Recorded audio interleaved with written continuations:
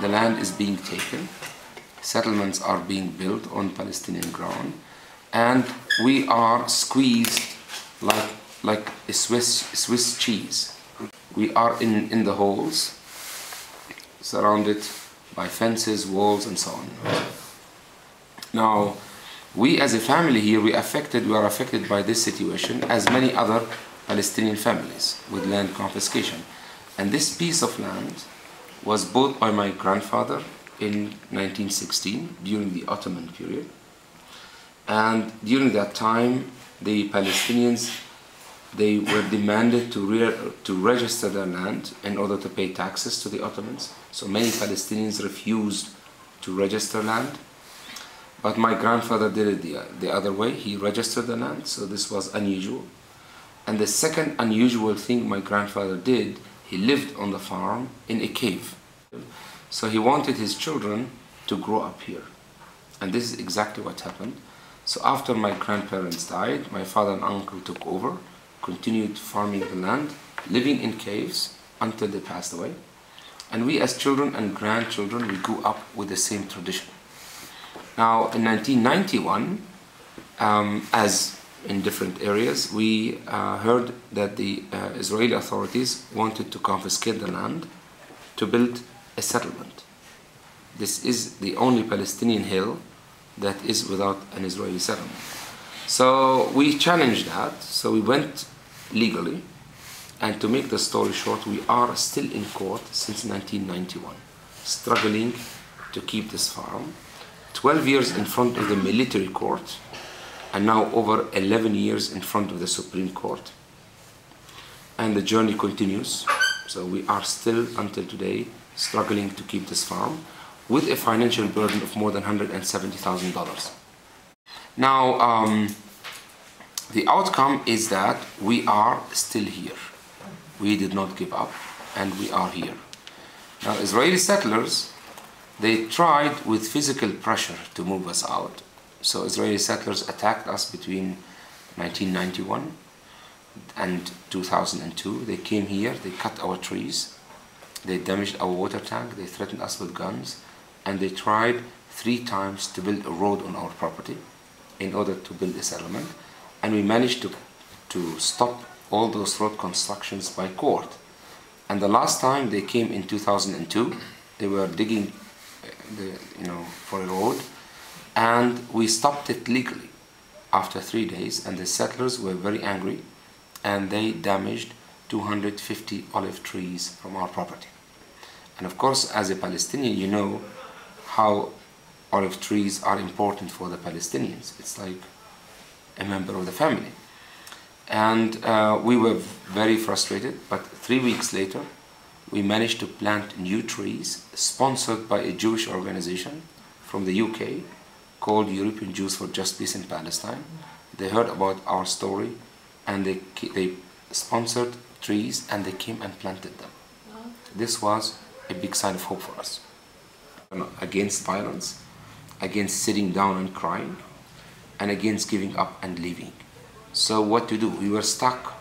We needed to develop a different way of resistance.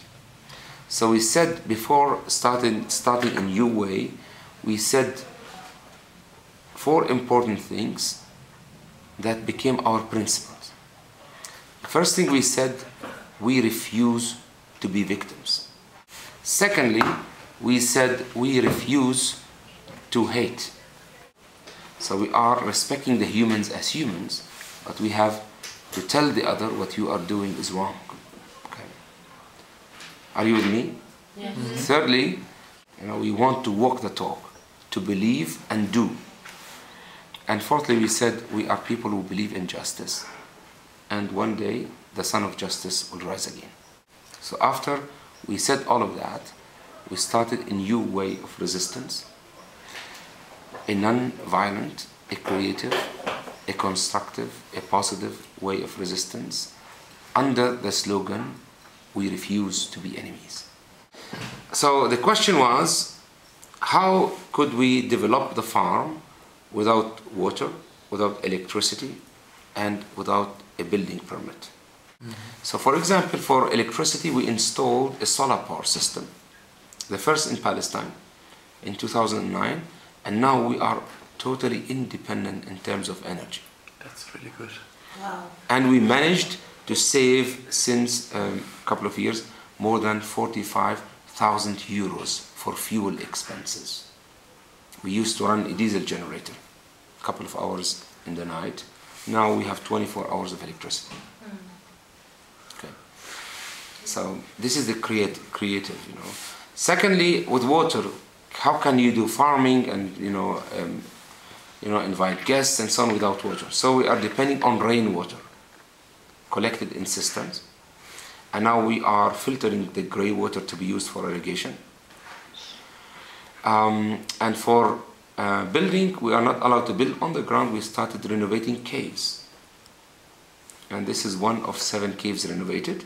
As you see here, it's a nice cave, and the paintings were done by kids during one of our summer camp, and the title was Peace, Justice and Conservation of the Creation.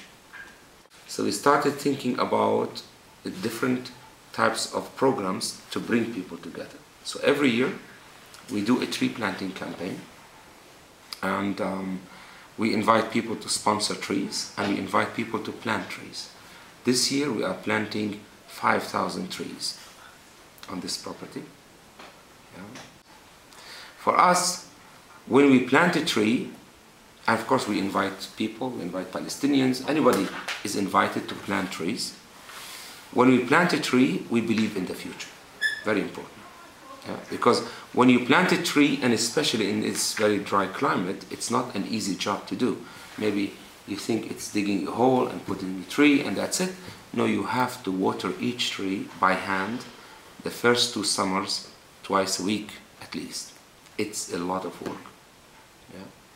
But then the tree will find it, the roots will find their way into the ground, and the tree can survive. And this is exactly, you believe that this tree is going to bear fruits. Secondly, you protect the ground, you protect the environment, and you protect the land from the danger of confiscation. And also we learn that peace should grow from the bottom and up. We always talk about peace, but making peace is difficult. Show me how to walk this path towards peace. And I don't want you to explain to me how wonderful peace is. I want to explain to me how to get to that point. And that's why it's important to say peace should grow as an olive tree from the bottom and up. You need the ground for peace. You need the foundation for peace.